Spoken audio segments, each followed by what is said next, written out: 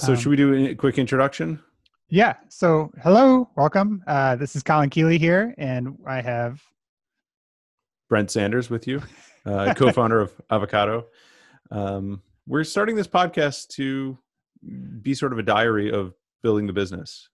We've been running this business for almost a year now, starting from a conversation had over multiple Chipotle lunches around the audio economy and what's useful in this space and what's interesting to us and what's something we would use and have to give some background around the business of what it is. It's essentially audio courses or a platform for audio courses. Colleen, maybe you can add some color around the genesis of the idea.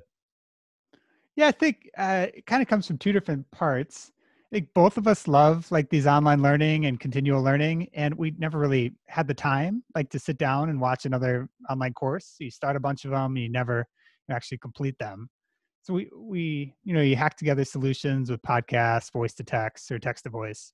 So that always felt lacking. And then I was just looking at the audio market, and monetization is where it lags the furthest behind. So it monetizes about a tenth as well as radio, which is pretty absurd because it's basically internet radio that tracking and targeting should be much better. And so I was thinking the way you actually like 10x the audio market is to break outside that podcasting bucket. And so with education, there's a clear return on investment there. And in video, they've kind of proven you could charge a lot more for that. Yeah. So there's no real equivalent for that in the US, but we both were believers that there was a lot of potential there, especially for creators to like monetize their audience with a easy to produce and consume info product. And we could talk about like how we ended up at the specific strategy that we did, but we kind of have been searching for the best one. Yeah. I mean, so in terms of how we split up the work, I'm the technical co-founder. I've been my background, 15, 16 years in the industry, building web apps, mobile apps, working for other companies. And I've, for the last couple of years, really been searching for something of my own and wanting to move from a comfortable position of consulting and helping other people build and, kind of be not really working for myself in that sense, but building something and spend the time that I'm putting into building a product of my own and having ownership of that. I've worked with companies and sure you have some equity and it's a little bit different of a model when it's really just the two of us kind of putting together what we can and testing it out. And I would say, Colin adds a lot of value to this team with, when I get done building a prototype or get done building something, is like taking that to the next step and actually getting in front of people, helping shape what it is and marketing it. And it's really been interesting in the process of working together of like realizing, oh my God, I would not have the energy to write all this stuff and test it and worry about all the technical stuff. And then also get in front of people and deal with sales and onboarding people. And so it's for me, it's sure there's a bunch of interesting parts of this business, but the most interesting so far is being part of a small team and being able to rely on one another. And I would say this is probably the first time we've talked about that dynamic. I don't know. I mean, it's just kind of been sort of a, hey, can you do this? Or like a natural handoff of like the dynamic between two people. One that's, Colin, you're technical in the sense that you've been working on the Webflow part of things, like using that platform for our website and being able to move a lot of things forward without, coming back to me like, hey, can you put a marketing stuff together? And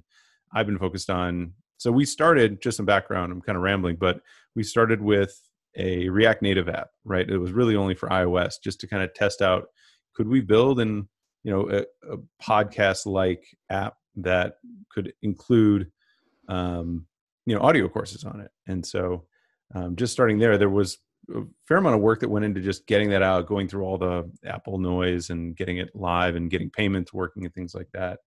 To then, what do we do with that and how do we test that and validate it? And so this is like, I'm thinking back, this is like the beginning of the year, right? So we're in October 2020. And I feel like, when did we first release the app? Was it March-ish? I'm forgetting. Yeah, it was something like that. So there's a huge slog of like actually building the thing after we had the general idea. And then we wanted to be a tech company, not really a media company. So it was bringing on creators that were producing content. So Right. it was like that, a lot of cold outbound, looking at other kind of marketplaces and trying to skim off the cream of like the top 10% of creators. And then it was trying to sell them, I guess, on the dream of like an audio marketplace because it didn't even exist at that point. So it was a lot of, hand-to-hand combat, like taking a lot of Zooms that kind of didn't go anywhere. Yeah. So that was a process. But yeah, and then that was maybe like 3 months ago where we decided to do this Arm the Rebels approach and we shifted. Yeah. Right. Right. And so, with that, we had an app in the App Store. We had this marketplace, essentially, kind of bringing our listeners up to speed of where we're at now. We realize we are not necessarily the greatest at building this audience. Like a marketplace is really hard to build, right? You have to get the buy side, the sell side up. And I feel like we did a really good job, or you did a really good job. You really led the charge on, how do we get creators on the platform? And that was the easier part. We were able to get listeners on, but we realized, there's a big acquisition cost. I mean, there's a whole bunch of problems with that. And if we look at it, the two of us, that might not be our strongest aspect. So there's also a bigger opportunity in being the Shopify for audio courses, being a platform where it's easy to get your content on, it's easier to package it for the web, and then have a destination where people can listen and be able to easily consume it, right? And so, I mean, going back to the problem, talking about going all the way back at the genesis, I remember, taking courses on Coursera and bringing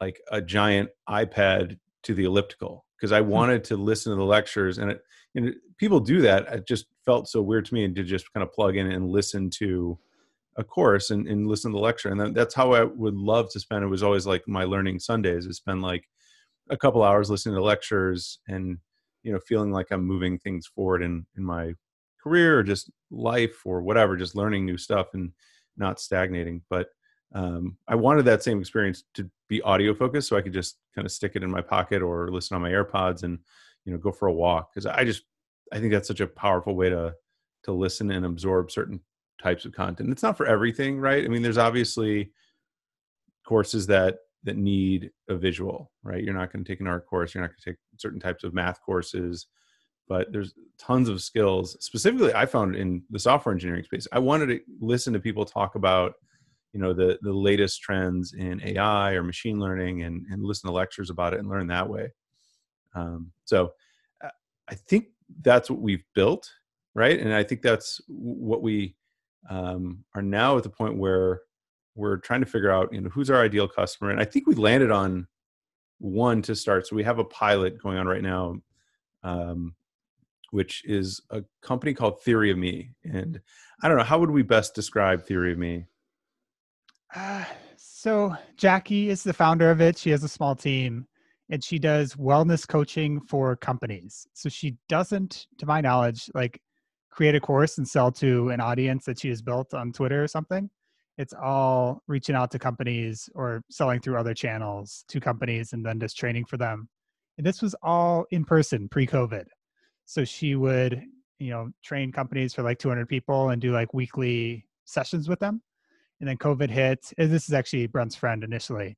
And COVID hit and she was figuring out how to record video courses, how to do that. And we're like, whoa. Have you heard of audio courses?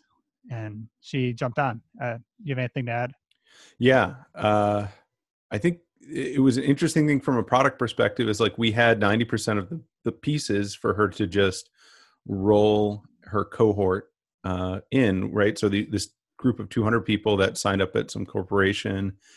And so I think the way that she's been running it has been a weekly Zoom meeting, which is I think a couple hours or maybe an hour and a half, where there's some content that otherwise would have been done in person. I think then the way it works is the homework, which I think would normally be done in person, right? They would have split into groups and then done this like these sort of side modules that all have their own specialties.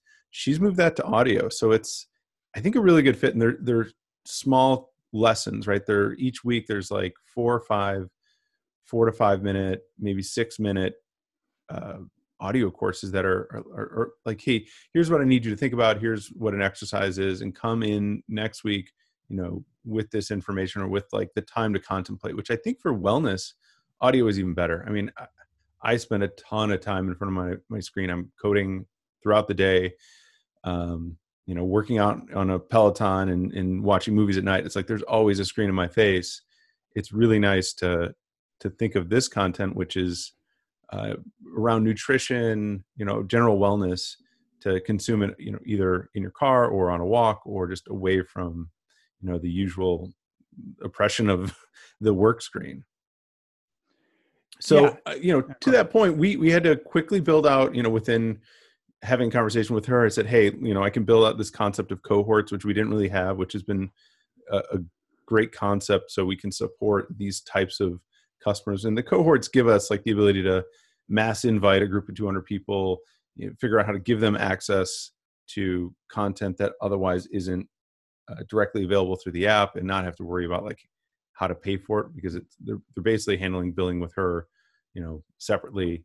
And then just rolling invites, like how do we get people access? And she and I are continuing to talk about, what else can be helpful, because I just think it's an interesting time to be writing software for any industry in the time of COVID. So if we're kind of fortunate to have the ability to respond to these very new and novel needs, which that's got me the most excited right now, which is like, are there things that, incumbents in the space have already built their product and they're really in the later stages of feature support, and they probably have more than we do, but we're at a position where we're able to move incredibly quickly, which is, the advantage we have at this stage.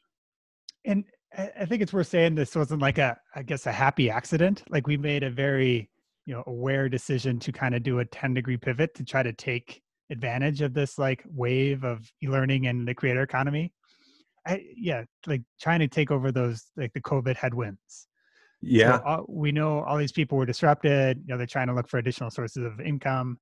And it seemed like this is the easier way to, expand really, really quickly, instead of our previous way of like, we were the bottleneck. Like we were approving courses. We were slowly building our own audience. Like these people already have their audiences, and we're just empowering them to, monetize them in a better way. Yeah. I mean, I think that's the thing that has me the most excited about the business, is this idea that, we're, as you mentioned, we're not having to do a lot of the legwork around approving courses and ensuring, this content's going to be available in a marketplace. Again, it's a big problem, right? To start a marketplace, have limited resources, and then expect it to sort of flourish without a lot of work. So this approach, I feel like we can have more of an impact on individual creators and help them grow their business, help them explore audio as a real platform versus like an afterthought. It's like audio is first class on Avocado, and if you're a creator that works in that space, or that's your medium, like this is the place for you, because not only are we working on new features and trying to think in like an innovative manner around it, we also have the resources from a tech perspective to build those features and be sort of a unique platform for audio learning. Yeah, I wonder if it's worth just pointing out, we keep talking about audio courses, and it's like, it's a very new format in the US specifically. And I think a lot of people are thinking like, aren't those just podcasts? It's the big difference between podcasts and audio courses is they're ROI focused. So instead of, you can listen to, hundreds of podcasts and you'll get the same information, or you can listen to a structured audio course that's kind of designed to take you from A to Z, like in a step-by-step process. So it's really all about saving time. So if you think, like with podcasts, they're monetized traditionally with ads. So Joe Rogan is incentivized to have like a 3-hour podcast, so he could fit in a half-hour of ads. But with audio courses, you're actually just paying for it. So they're monetized, more on quality than quantity. And so it's even better if length is not rewarded. Like the shorter, the better, the more bite size, the more impactful, the better it is to monetize. Yeah. And to echo that is like, there are industry podcasts. I mean, I host one in the RPA space, as you know, that, we talk to experts, but you've got to listen to hours and hours of content, and you're going to get differing opinions that have a lot of nuances. Like, it's not ideal. And that's what I was listening to at the gym around machine learning or AI. It's like, I'm getting perspectives, but I'm not really seeing the, like, well, wait, how do you do this in a stepwise and like thoughtful motion that could be done in an audio course? And I should say that I feel like the history of audio courses have been largely like self-help. I think like Zig Ziglar's of the world, the Tony Robbins of the world, they've got a 12 CD set, and they're going to talk to you and they're going to amp you up. And it's just there's a much bigger opportunity than self-help. I don't know. I feel like that's historically been a way. I mean, you get the tapes, right? There used to be like going on a road trip and listen to something like that. But I think with the comfort and the ease that people are having with podcasting is, we throw our mics together and hop on a Zoom and record. There's somewhere in between, I think, where you can really generate thoughtful, quality content and consume it in a way that's non-obtrusive.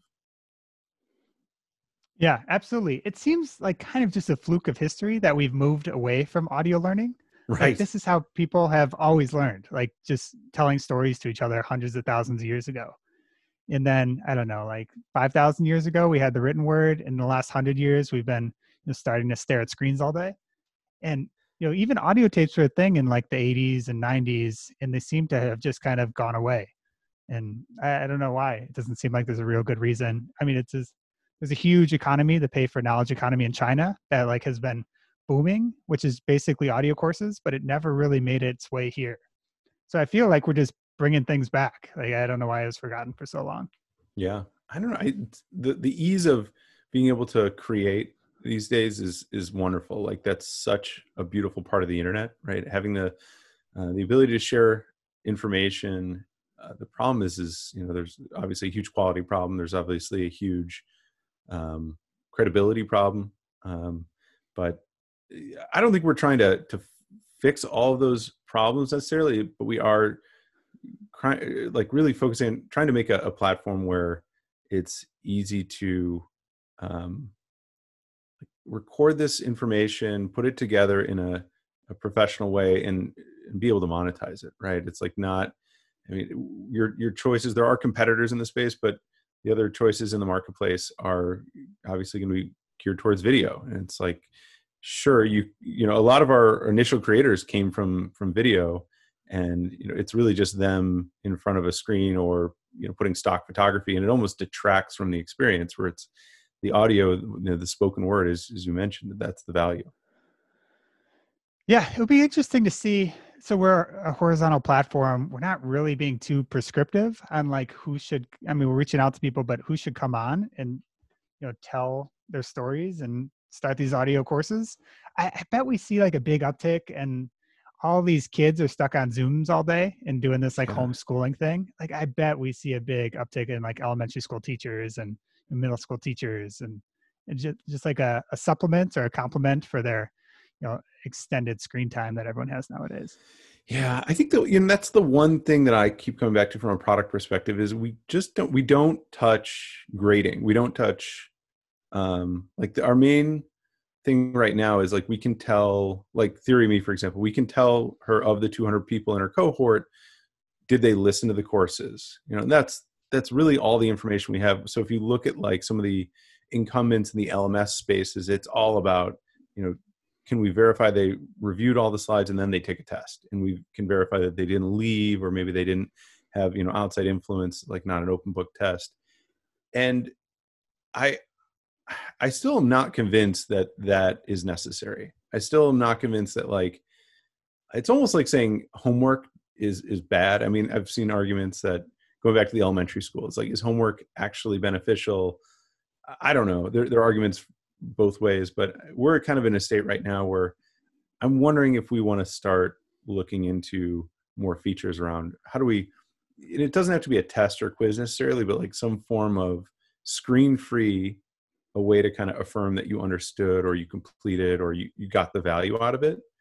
Because there is something to that. I mean, I know Coursera has that's the platform I've used the most for e-learning, but you can't move on to the next module in some of their courses until you successfully pass the current module, right? Yeah, it's a bit of a question of focus. So like, I mean, there's only two of us plus an intern right now, and we can't kind of do everything. Like, I think these monetization and like marketing features are probably the most important initially, and just focusing on the content.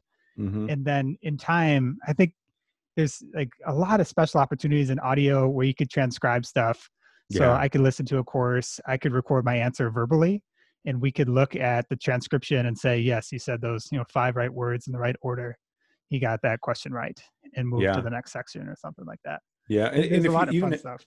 even if you had a group like Theory of Me does, where there's a 200 person audience, it's like you just to get like a sentiment analysis, all the things you can do with transcription. I mean, obviously, I love this because it's tech heavy and you can really dive into it. And but you're right, it's not our most important problem right now. I think, what would you say our most important problem is right now to focus on? Getting customers, getting revenue. Yeah. Like personally, Yeah. but like on the product side, I think making our creators successful, and making them as much money as possible. Like I think that is how you'll build a little cult following and grow, ideally with referrals instead of advertising or direct outbound. So that would be kind of my focus in the next couple months going forward. And I Mm-hmm. think you see with a lot of other platforms is you could hack together solutions. So like Teachable is one of the biggest video platforms for teaching, and they have a lot of integrations with like email marketing providers or Mm-hmm. community providers. So they don't even provide community. It's like creators have Circle apps or they have Slacks or paid Slacks. And so that could actually be a huge chunk of the monetization and not like the initial like course. Yeah. And it's just, that's the center place. And then you throw people to the appropriate platform for the different features. So as part of this podcast that we're going to record every week, I think we should come up with like what we're going to do this next coming week. And just to give some background, I mean, obviously this is the first episode, so we just talked about everything we've been up to for the past year or so. But last week, or this week ending, we just launched basically the new model, the pivot of giving teachers and creators their own storefronts. And so that was a big push. And I think this next coming week, I really want to focus on, there are some kinks, right? There are some assumptions we're making. Like all good early stage companies, we're not building for any too many edge cases. I shouldn't say any edge cases, but there are like, for example, the ability to be both a listener and a teacher and a creator, right? So, a lot of the content that we're putting out, coming up this next week is like, how do you create a podcast, or sorry, how do you create an audio course, and how do you get that listed on Avocado? So a lot of our listeners are going to start transforming ideally into creators. And so supporting that in the product, supporting some of the requests that are coming through from creators. And I mean, we have obviously a huge backlog to pull from, but, continuing to support audience building and being able to transact in an effective way, making it easy for people to get at the content and pay our creators. Yeah. Then as far as this podcast goes, if you're listening, thank you. We'd love any feedback. We're both on Twitter. So that would probably be the best place to send feedback. Our general thought is that we'll talk about, what we're struggling with as like a currently bootstrapped, SaaS company in the creator space, and then maybe do a deeper dive on like one topic. So we have a list of like 20 evergreenish topics that we could cover. If you have any feedback and stuff you'd like to hear, that'd be awesome. And then also 5-star reviews are, highly appreciated. They're given a lot of weight in iTunes or in Apple Podcasts nowadays. So it'd be good to pop us up with those. Great. Yeah. And just a preview of some of those ideas. I think, pricing is a good one, distribution, focus, which we touched on a little bit today, but these are things that we're constantly talking about, fighting about. I shouldn't say fighting about, but, coming with opposing views on. And I think both of us have some interesting background around this, so I'm excited to continue the conversation each week. So stay tuned.